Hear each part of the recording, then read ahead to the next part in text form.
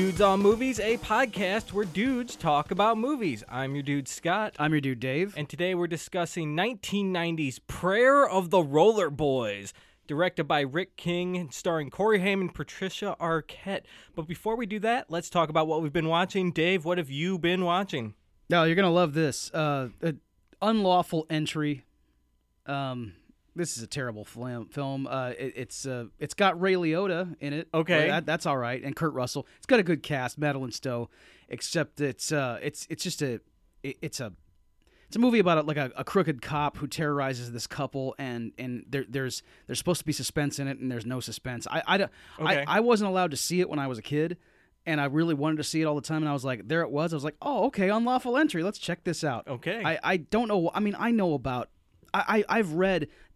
Reams of stuff from the best, most esteemed film critics. I should have just checked, to see Right. what the critical consensus was before I waited 25 years to see a movie, but I didn't, and I watched it, and it sucked. Well, you can't always trust a critic. You can't always, right. But I should have just read up a little bit on it instead of relying on a memory from when I was 13. Man, I've done that before. I'm like, I always wanted to watch that, and I'm like, well, it's got 4.5 stars out of 10. Yeah. I don't know if it's worth my time. Right. Sometimes you find a gem in those movies, sometimes that you do. actually really like. Yes. But most of the time, no. Yeah, this was not one of those times, unfortunately. There's one movie I want to talk about. Well, I've been watching a lot of 2016 movies lately, if you haven't noticed. But so I just caught the new Ghostbusters. Yeah. I liked it. I watched, and it wouldn't be Dudes on Movies if I didn't mention Richard Linklater. So I watched his new movie, Everybody Wants Some. Oh, yeah, It was yeah. great, Yeah. man. It was awesome. I have heard that's excellent. And I wanted to talk about a movie called High Rise with Tom Hiddleston. This movie sucks. Oh, really? It takes place in a new high-rise complex in a dystopian 1970s London. Okay. Sounds cool, right? Sure. Each floor is the higher you go, the higher in society you are, kind of. A Snowpiercer style building. Oh, yeah, okay. But and Jeremy Irons designed it, and he's on the top floor and shit. Okay. The movie gets very kind of graphic and violent, and graphic sexually too. As this world kind of falls apart on itself. Okay. And the classes battle each other, things like that. But it's just so poorly done. The tone is off, and the story is inconsistent and hard to follow and jumps around. This movie didn't know what it was trying to be, I think. Oh, okay. It sounded cool on paper, but man, it was just such a disappointment. And I hope nobody watches this movie. It sucks, man. Wow. Two bad movies. One for me, one from you. I think that's a first where we've both mentioned bad movies we watched. Yeah, we both had the what have you been watching segment. It was a bunch of turds. That's terrible. Okay. Well, all right. So let's see if this movie we're going to talk about is a turd. Okay. Prayer of the Roller Boys from 1990. Dave, why don't you give everyone a synopsis? Wow, yeah, okay. A synopsis of this film is, long story short, it's a post-apocalyptic society in which the local leadership is a gang of guys on roller skates who are, just in charge of everything. And Corey Haim... Rollerblades. Are they rollerblades? It's not skates. It's blades. Are they blading? That's right. Yep. Okay, yeah. This is 1990. Yeah. They're right. wearing rollerblades. Yeah, Everyone wore rollerblades in 1990. I'm going blading. Right. Okay. Okay, yeah, right. And they're, look, I said that they're in charge. That Corey Haim, as you can imagine, is trying to put a stop to what they're doing. That's the movie. There's no real, this is not a complicated film. Here's what's happening, folks. Yeah. The Roller Boys is the gang that kind of runs the town. Yeah. The police are afraid of them, even though they're trying to get inside and take them down. Nobody wants to mess with these Roller Boys, dude. Yeah. Because they're so cool and badass with their rollerblades and trench coats and blonde jerry curls. I mean, they're amazing. But I guess at the end it's revealed that there's this drug they're selling called Mist. Mist. You inhale it with a face mask kind of thing. Yeah. This green glowing liquid. It's like predator blood, man. It is, exactly. And you yep. ingest it like Dennis Hopper. Yep. Oh, God. Yeah, Frank Booth would love this shit. Right. But, dude, at the end, it's all a plan to get rid of non-white people because they're lacing it with Raid or something. What's Like that? some kind of sterilization it agent. has a dumb name, like Spice or something. I don't know. But 'cause the roller boy leader, Gary Lee, excuse me, he doesn't let any roller boys use it because if they do, they're going to go sterile. Yeah. And they won't be able to populate the earth with white people. Uh-huh. This movie did not need to go in that direction. No, it didn't. It was bad enough without that. Of course. You don't need a So- Nazi eugenics program on top of the other shit that's going on here. The movie starts out with a sweet dragon animation coming out of a cross Yeah. for 2 seconds, and that's it. I mean, they don't mention the dragon. Well, they kind of mention a dragon later when they're inducting Corey Haim, whose name is Griff, by the way. Yeah. When they're inducting Griff as a roller boy, they're like, "You're a part of the dragon now. Your breath is the fire." And everyone's like chanting, "Griff, Griff." Day of the Rope. Day of the Rope. What Roller the Boys fuck? rule. Roller Boys rule. Like this is being chanted like it's Nuremberg. The Roller Boys are chanting this as Corey Haim as Griffin is being inducted into their gang. And Gary Lee, he's played by Christopher Collette. Yeah. He's like on TV, like commercials, like talking to the populace Like about propaganda movies. Yeah, like help the white army win back our homeland. Oh, The man. day of the rope is coming. Day of the Rope is coming is what he's saying, and it's like, and he's saying, he's being totally upfront about his racism and his, like superiority of the white man and stuff like that, and he keeps saying Day of the Rope, and it ends up not being a literal translation of what we think it is, but it's pretty much that. It's, like we're going to people the earth with whites. You think that he's going to try to murder everyone who's not white. Yes. But what he's trying to do is make them sterile so they can't breed. Right. So same thing, just different way of getting there, I guess. Of course. Yeah. Right. And he gives like this backstory about how the United States is just done for. Yeah. Because our parents took out too many loans or something. Like, Yeah. How appropriate is that to like right now too? It's insane. Yeah. But like I guess foreign companies have taken over the country. Like Harvard has been transplanted to Japan. I believe the whole Ivy League is now in Japan. Yeah. Like brick by brick, they've Yeah. moved Cambridge. Yes. Like literally. Mm-hmm. It's now in Japan. Yeah. And what the fuck? Dude, I mean, like, it was paranoia Reaganomics, at this time in our country, that was what the because we were all buying Japanese cars and Japanese electronics, people thought we were giving That's true, man. we were giving the country away. I mean, like Michael Crichton wrote about it in Rising Sun as well. Michael Crichton, baby. Yeah, just like ugly, hate-filled, xenophobic stuff that were. I mean, look, if we were buying what is proven to be like I guess far superior electronics and products, it wasn't the fault of any one race. We were buying the products ourselves, so there was no giving the country away. And maybe our parents did take out too many loans, but I got to tell you something. He mentions all that stuff in his opening screed there, and we're led to believe that this is like I said before, a dystopian post-apocalyptic scenario. Mm-hmm. This is the most easygoing, laid-back post-apocalypse I have ever seen. This is 1990s LA. It is. That's it's all it's a quiet little beach town that has pizza delivery, and everybody seems to be working. It does not look like it's a dystopian future. No. It just looks like the homeless people are addicted to drugs. That's all. That's all it. Which I this mean, is like RoboCop. I know. Like, that's right? we're in the RoboCop universe. Yeah, exactly, dude. Yeah, there's nothing dystopian about this. No, except roller boys rule. Right? What the? All right.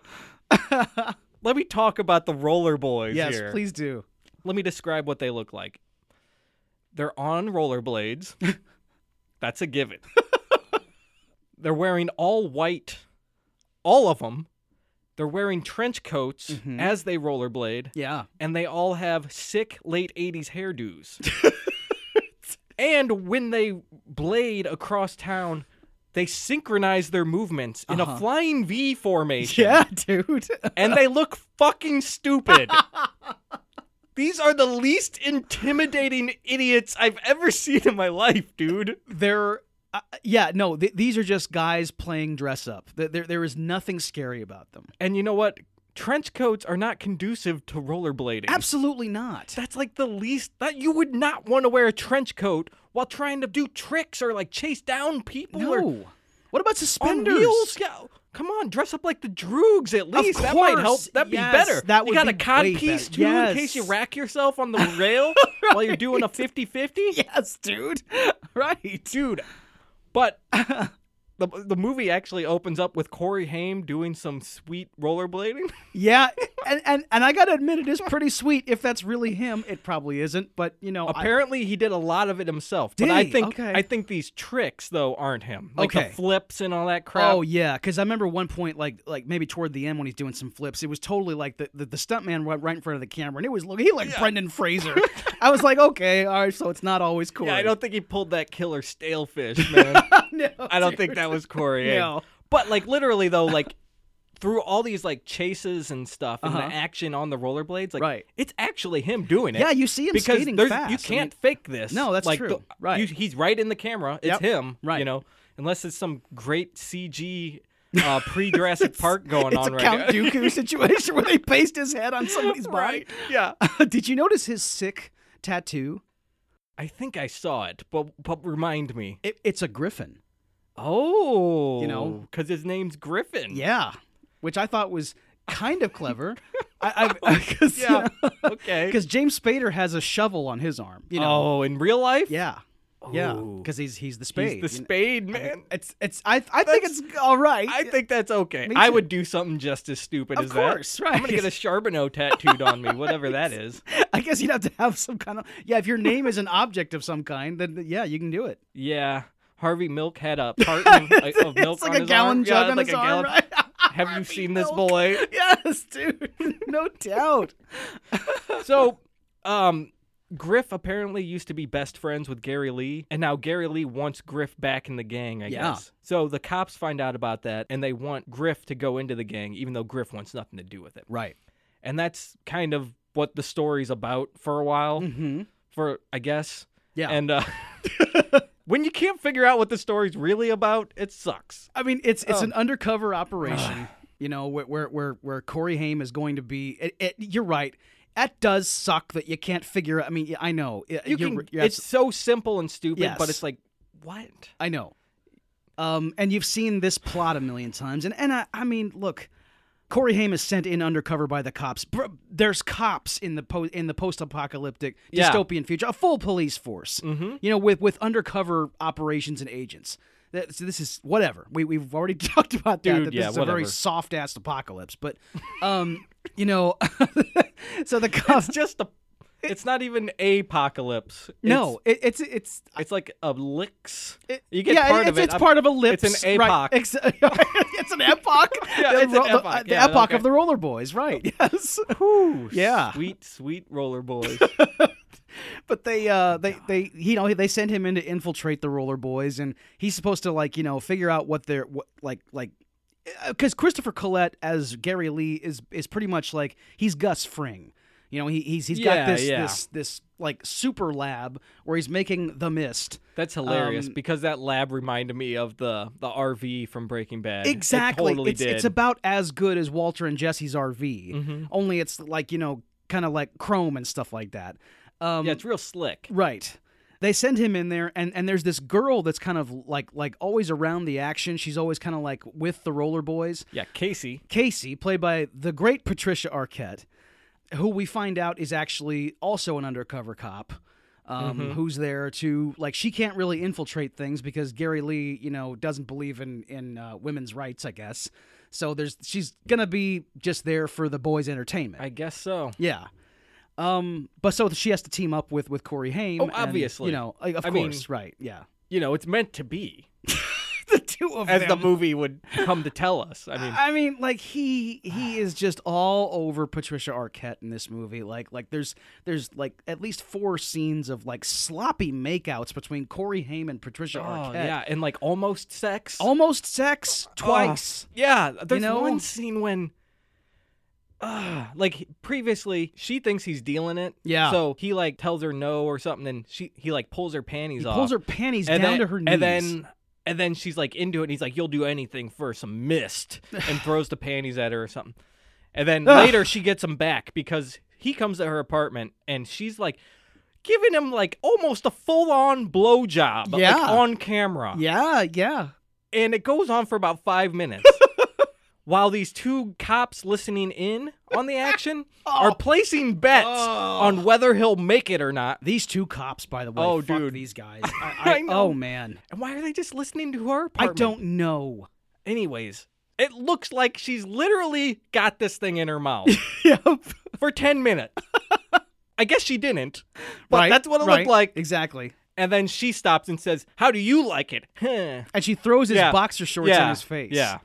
Like, aha, I I edged fooled you. Exactly. I almost came. What are you talking about? I know. Jesus Christ. He didn't finish. I know. Yes, This exactly. scene went on forever. We, the viewer, have climaxed sixfold, and you know, like, I gotta tell you something. Oh man. Like, I'm glad you brought up these cops because, like, okay, let's say that the sex scene doesn't end ironically or whatever. Right, with right. Corey Haim It getting actually a comeuppance. happens. Right, Yeah. exactly. I mean, because it might as well happen because, like, they stage it like an 80s sex scene. Yeah. That with soft music and soft focus, and there's, you know, 80s like, sex scene. yes. Definitely. I mean, and these guys, they keep, for whatever reason, cutting away to this surveillance van with these two scumbag cops who have, I wish, they're the two worst actors in the movie, certainly. Pretty bad.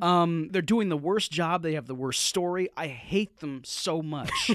And they cut away to these guys during this 10-minute sexual interlude at least 6 times. And like, where did these guys come from? Like, they are on the police force, aren't they? They are. They're cops. They originally arrest him. Yes. Like, at that homeless circus. Yeah, they're like a vice Whatever it's- squad. yeah. A homeless circus. I know, right? Right. And the police, they're working for the police chief, I guess, too. Uh-huh. The police chief who loves the word ramrod, by the way. He can... He calls Corey Haim ramrod 5 times I know. in this movie. I know. I counted. After 2, I started counting. Yeah, of course. And I was so happy every time he said it because I said, I can't believe they are still doing this. And I don't know what he's referring to, like what the point of. I mean, like the other cops call Corey Haim roller pud, which I find a little bit funny, but ramrod has nothing to do with anything. It's a post-apocalyptic slur, I guess. A ramrod. I've heard ramrod be used occasionally, maybe. Okay, like, yeah. I wasn't oblivious to the existence of the word ramrod. Sure, me neither. But- One of the gay bars in Cruising is called the Ramrod. That makes sense. Which is perfect. You know, that makes a lot of fucking exactly, sense, dude. That belongs there. That is- you know, it adds scenery. And that's not even a post-apocalypse, dude. No, exactly. That's just late New York. 70s New York Right, City. Exactly. That's just the village. That's just, yeah, it is. But these cops, I don't know what their deal is, and apparently, we'll just spoil it now. They're like in on it or something. Like Yeah, they're they're trying to get the drug money or Yes. something. I don't know. They're gonna steal the operation. Yeah. So they originally caused a house fire, I guess, which we find out later. We don't know they caused it. Right. But the Roller Boys had a meth house, and Jesse Pinkman, escapes through the window, and Bullwinkle gets trapped inside.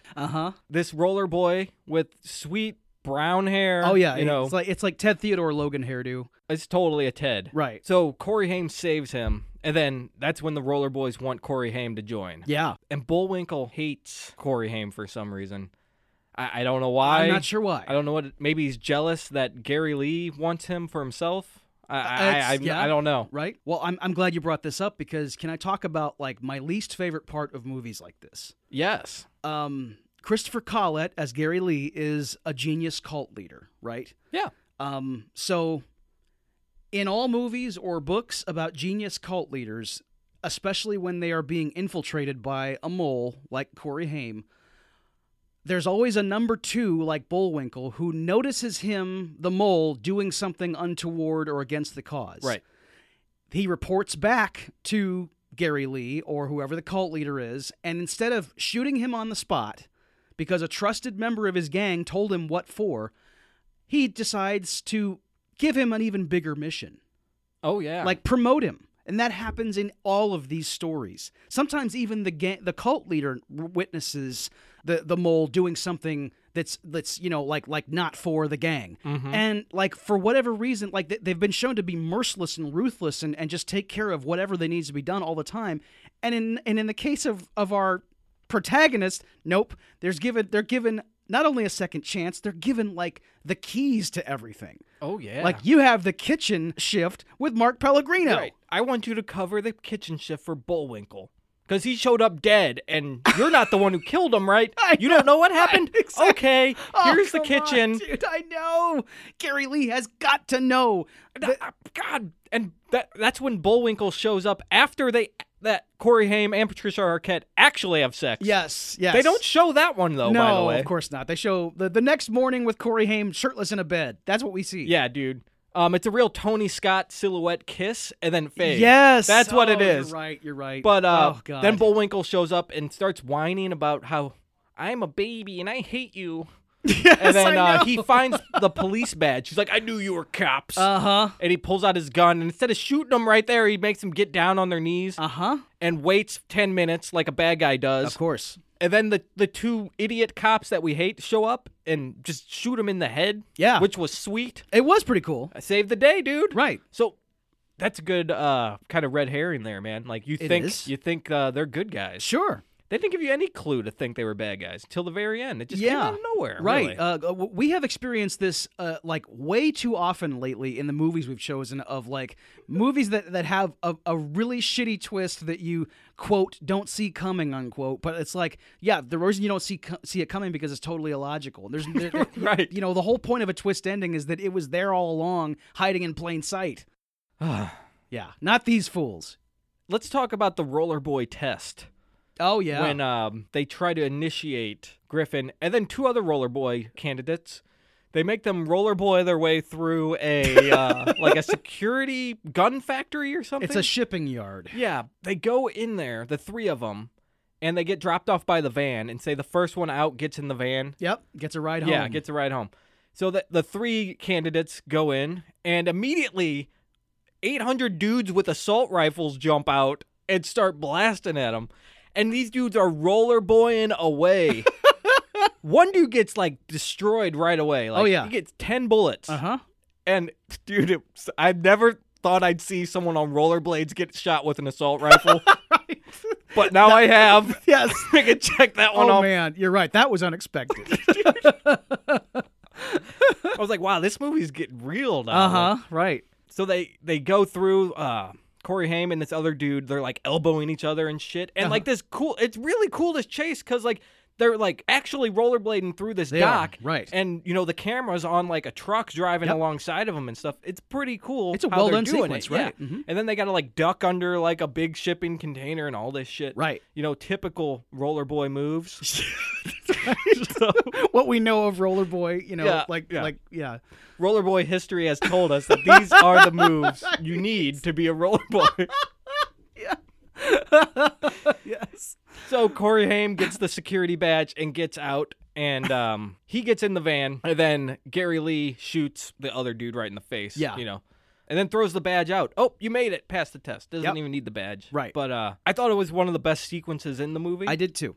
Even though the rollerblading in this movie kind of sucks. Really? For the most part. Okay. It's just like rolling fast in a parking garage most of the time. Most of the time, yeah. That's pretty much all it is. I know. There's not really any cool tricks or anything.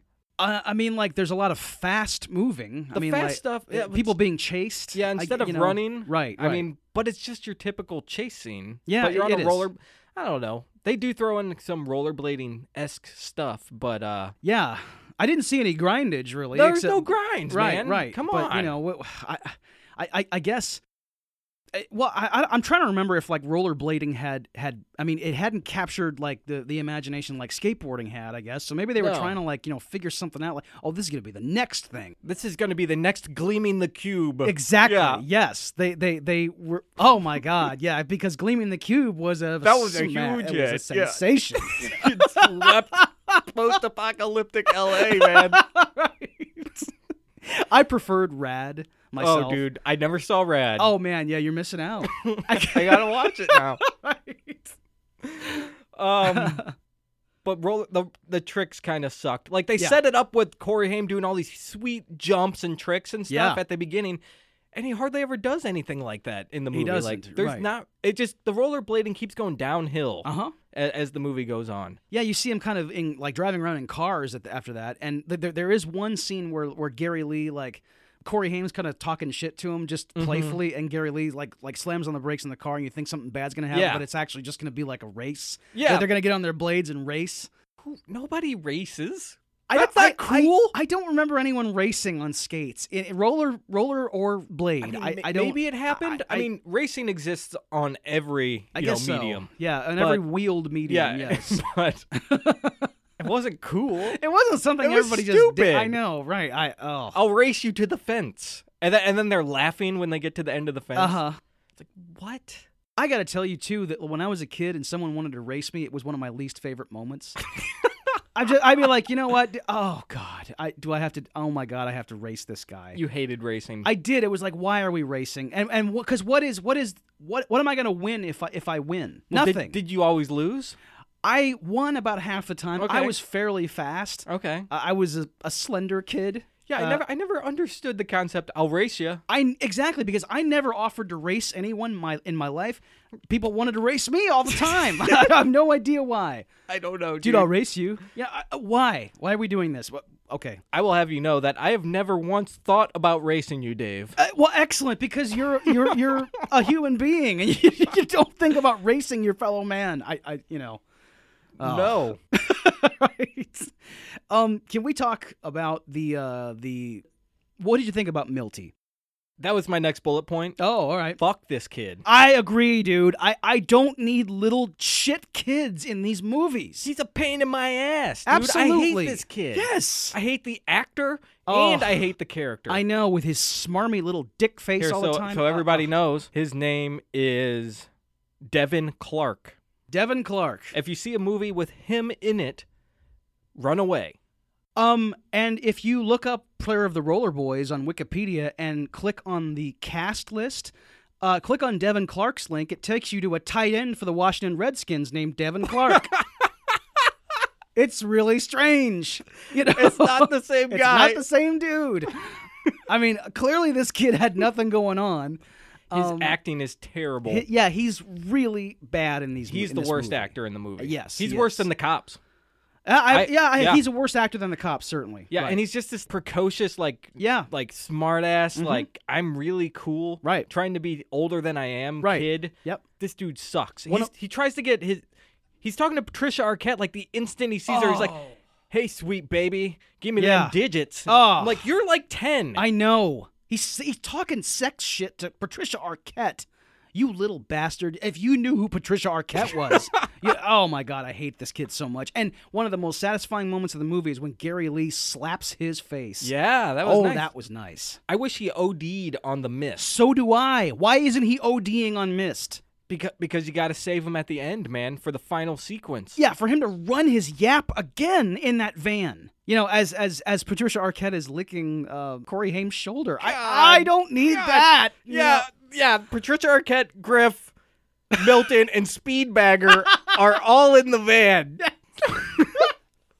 Heading to the Pacific Northwest. Speedbagger is the elderly black man that they live with. Yeah. And it becomes an issue because obviously the roller boys are white supremacists. Yes. So Speedbagger has raised Griff and Milty, apparently.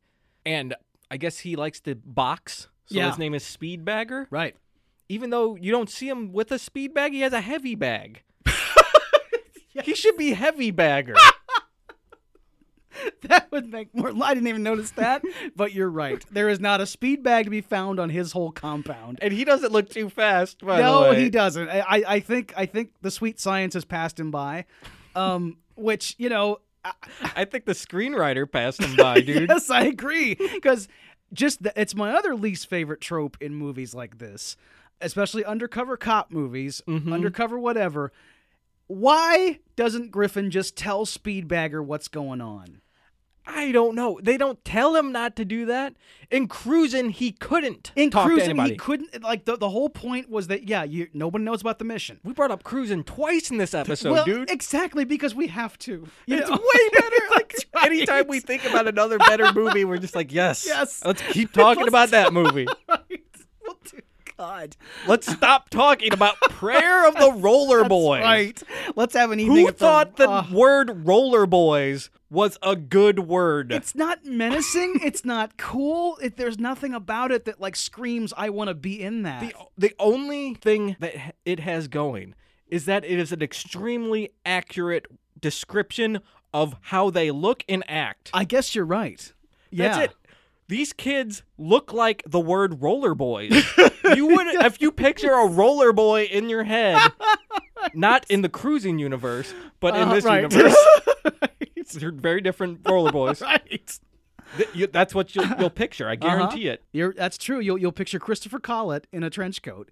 It's not like the Warriors where you have the Gramercy Riffs and the Warriors themselves or the Orphans. I mean, those are imaginative nicknames that you don't really know what's going on. Okay. Tell me this, dude. What do you what do you think about Christopher Collett's performance in this film? Oh, he's all right. I did too. Yeah. In fact, I think he is very effective as the leader of this cult. I think, I believed him as a man who could organize this. I agree. And lead it. Yeah. He might have been the best actor in the movie. I think he gives the best performance in the movie. Performance, right. not actor. Right. I mean, right. Patricia Arquette probably gets that. Yeah, probably Patricia Arquette. Corey Haim is always all right too. And Corey Haim is a pretty good actor too. He's underrated actually. He gave a lot of good performances, until he got, hooked, strung out. Yeah, dude. So. I read that he was a terror to work with on this set. Corey Haim was? Yeah, because he was totally addicted to drugs at this time. Oh, well, I imagine so, He refused to finish a scene, sure. And he said he had a stomach ache. Okay. I'll post this on the Facebook page. Okay. But man, it's an interview with who's the director? Rick King. I almost said Rick Nash. Yeah, and Rick King, by the way, he wrote Point Break. Rick King wrote Point Break? Yeah. Wow. Yeah. Okay, that's a pretty fine film. Yeah.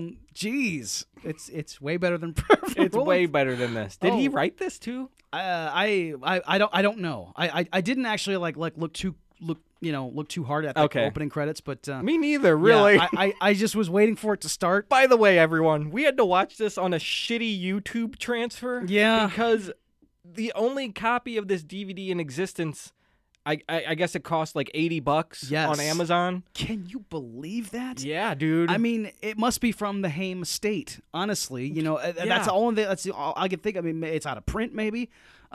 Because we had never heard of this movie until we discovered it. Obviously, yeah, we went down another rabbit hole on IMDb. And exactly. What the heck? Prayer of the Roller Boys. Look at this that cast. name What's going on? and the box art. It's just like Rock and Roll Nightmare. That's why we picked these two movies because we're like, it's about time. It's about time. Let's do this garbage before we do our 1 year anniversary. Yes, well, this is our shit unit. Yeah, and end on a low note with a bang. Right. At the end there, Corey Haim, he has to fight Mark Pellegrino in the Mist house. Yes. The Mist factory. Okay, can I say something real quick? Yeah, go ahead. I would say Mark Pellegrino is better than Christopher Collett? Christopher Collett. You think his performance is better than I loved it. I loved him as this character. I think he's doing a great job too. Yeah, he's great. I was way more entertained by him. Wow. I mean, I guess if you're judging a performance, it can't just be whether you're entertained or not. Yes, of course. But you got to base it on the character and their delivery and stuff. But I thought Mark Pellegrino was awesome. I did too. I think he's doing a great job. I would put him up there with Christopher Collett. But, I mean, okay. Yeah, Mark Pellegrino. Anyway, sorry. Yeah, they're trapped together in the kitchen. Right. And Corey Haim has to fight him. And because this is where the sting happens. That's right. Uh-huh. Yes. The two cops. Uh-huh. Oh. Yeah. They're the sting? Yes. That's it. Of course. That is the entire story. And I'm sorry, everybody. Suspension of disbelief in movies is like part of what you're getting into. Corey Haim versus Mark Pellegrino. No way. It's just not. No. That's like The Rock versus, Rodney Dangerfield. It's like or something, like, I don't know. Steve Austin versus Yes, David dude. Spade, And we have already learned from our No Holds Barred episode that Mark Pellegrino is almost as big as Hulk Hogan. Absolutely, yes, he is. Yeah. He's actually a pretty huge dude. He's tall as can be. Right. And jacked. Yes, that's right. This was 1990. He was huge. Yeah. And he kind of looks like Dolph Lundgren in this He kind of movie. does. I liked this little fight in the kitchen. It was a good fight. I was yeah. afraid of Mark Pellegrino. Oh, I was too. And Corey Haim gets that pipe Right. and bashes him in the face with it. Yeah. And he goes down. Well, I was like, cool, that would really happen if you got hit by a pipe. Of course. But then he gets up again, and it's, an action movie. Right. Which is fine. It is fine, yeah. It's and really that's Corey Haim's only move in this situation is to hit Mark Pellegrino with a pipe. If you see Mark Pellegrino coming toward you in 1990, your only recourse is to hit him with a pipe. And there's nowhere to roller boy out, dude. No, You're no. locked in that kitchen, which is only accessible by Gary Lee's handprint. So, Yeah. so they're locked in this Uh-huh. room. Right. So after a montage of cooking Crystal with Jesse Pinkman, noon hits and then the sting happens, Uh-huh. and then the fight happens because as soon as the sting comes in, Mark Pellegrino's like, we got to dump the shit. We got to burn it because they got acid or something to get rid of the evidence. Yeah. And Corey Haim stands there with the pipe, and then the fight happens. Right. And then the cops come in right when Haim's about to eat it. Yep. And they blow away Mark Pellegrino. Yes. And then the cops start to take the money. And then Patricia Arquette comes in with a double-barrel shotgun and blasts them to bits. In a SWAT outfit. Oh, yeah. Um. And then it's her and the police chief. That's it. Yeah. Where are the rest of the... Where's the rest of the team? Well, there are like two other dudes there. Oh, thank God. Yeah, exactly. In this huge, loading dock area. Yeah. It's on the docks, Uh-huh. man. This is a huge, heavily guarded compound. And Mo and Curly sneak I in know. and take out all of these guys with AK-47s. And you see them being very competent in their sting, like before they actually come into the meth lab, you see them like taking guys out like the beginning of The yeah. Rock. It's fucking Remember? Splinter Cell. Yes. Remember how good those Yes. Marines were with taking the anthrax? Like that's what these Yeah, guys are. These dude. two bumbling jackasses are doing, like shown to be really adept and Well, maybe they're good at that, but they're just not smart. Okay, but you gotta be kind of smart to All right, I'm I'm not going to even give them that. Okay, Dave. yeah, exactly. Fuck these guys. I mean, honestly, yeah, yeah, fuck these guys, and you don't need to. And they're showing them to they've been comic relief the entire movie until they kill Bullwinkle. yeah. can't believe they I become said- action heroes. And they do, right? They become like as good as those dudes as like Navy SEAL types, and it makes no sense. Yeah, and then, you're right, there's a lot more guys, because this is when Gary Lee says, come out and play. Yes, he does. He pulls a fucking Luther, dude. Yeah, dude. It's really stupid. See, you mentioned Warriors, and now I want to talk about Warriors. Of course, Come on. dude. Of course. All right. And he has Milty held hostage. And I'm just saying, just shoot him. I don't Shoot give a this care, dude. little shithead Yes. kid. Yes. And then there's like a bunch of SWAT guys with guns, Uh-huh. bunch of roller boys with guns. Right. And it's a showdown here. I don't know what happens, but the shit hits the fan and everyone starts shooting at each other. Yes. Okay, I just mentioned how I'd never seen someone on rollerblades get shot with an AK-47 before, and I've finally done that. Uh-huh. I also had never seen a roller boy with an AK-47 shooting people while rollerblading around a factory. It's like Neo from The Matrix. I know. Except not cool at all. No. And on rollerblades. And on rollerblades. I mean, like, I didn't know. No, I'm he's firing at Corey Haim while speed skating. It's a talent. It I mean, is. It's a talent. I mean, that Christopher Collett can actually hang on to this prop, even if he's not even yeah. firing a real weapon. Dude, if but that like, was a real gun, he'd Oh, be God. like, he'd be flying. things are back. heavy, I you know?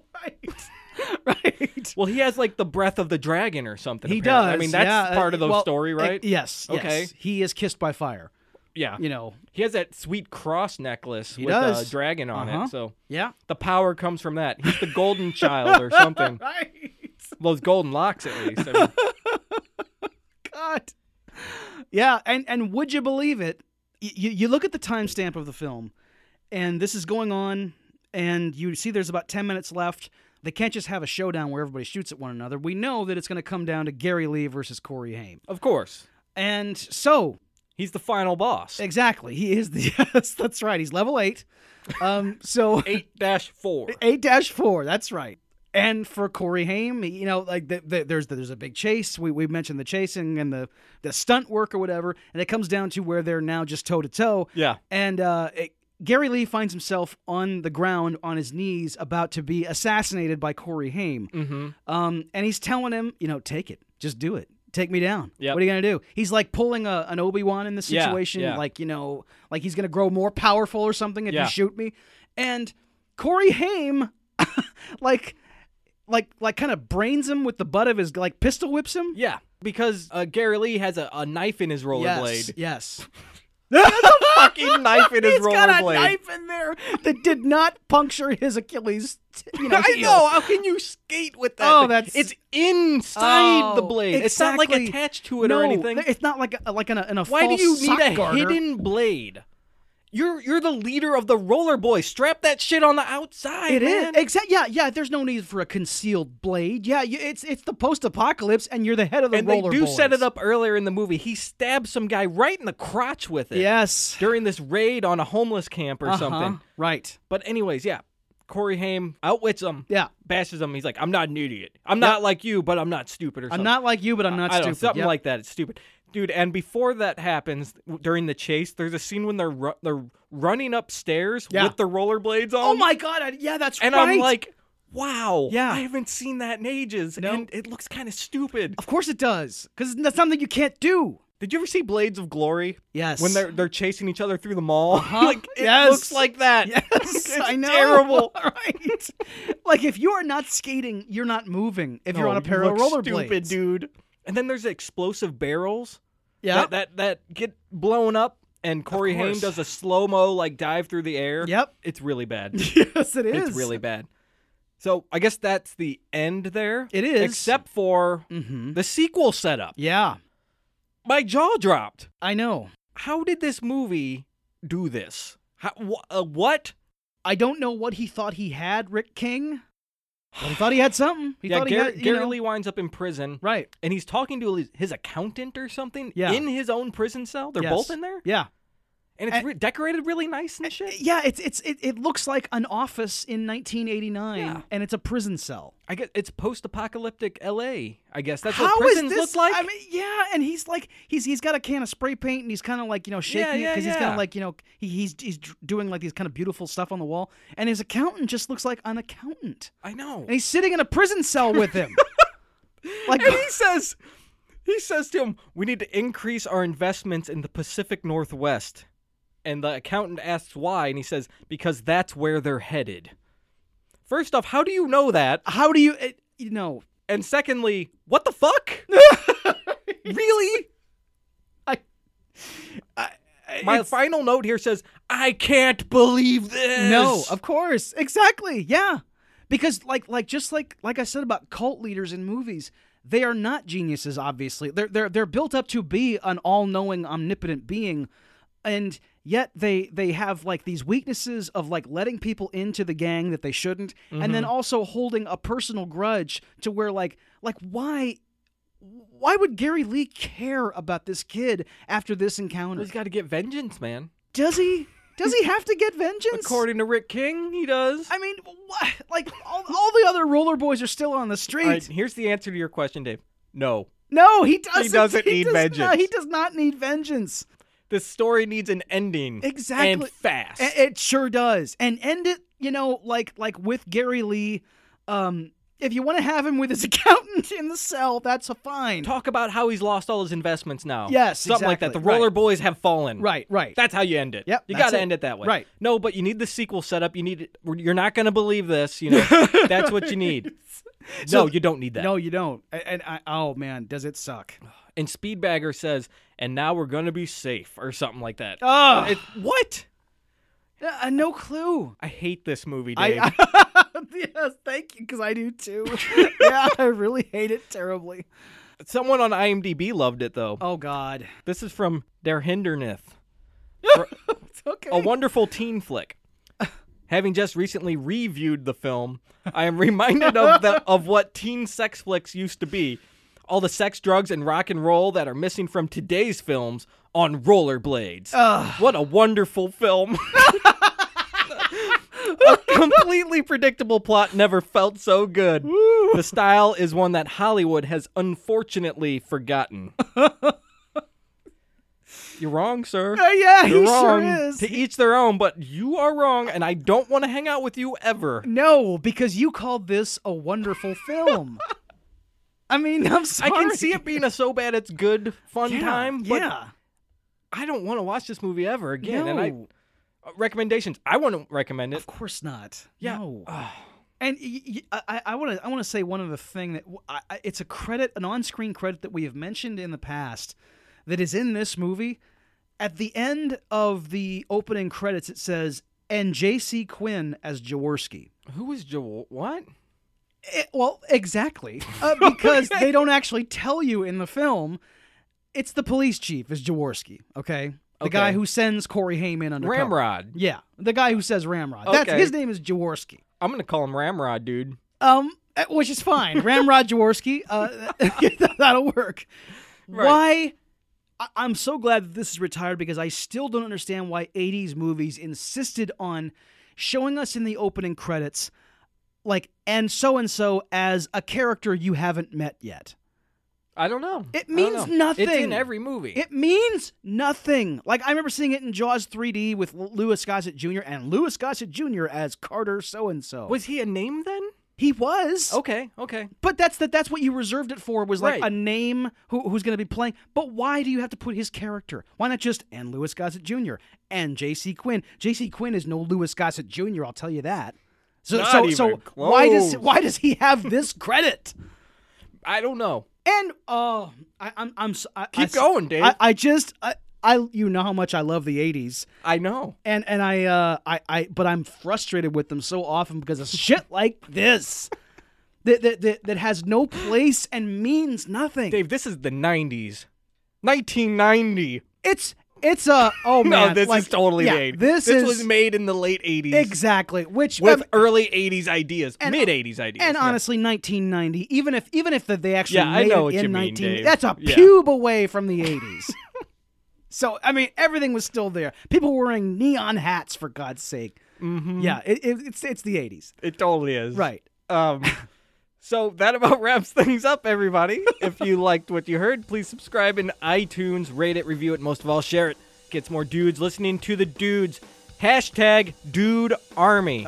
We need a huge army of dudes. That's another hashtag. Huge army of dudes. There you go.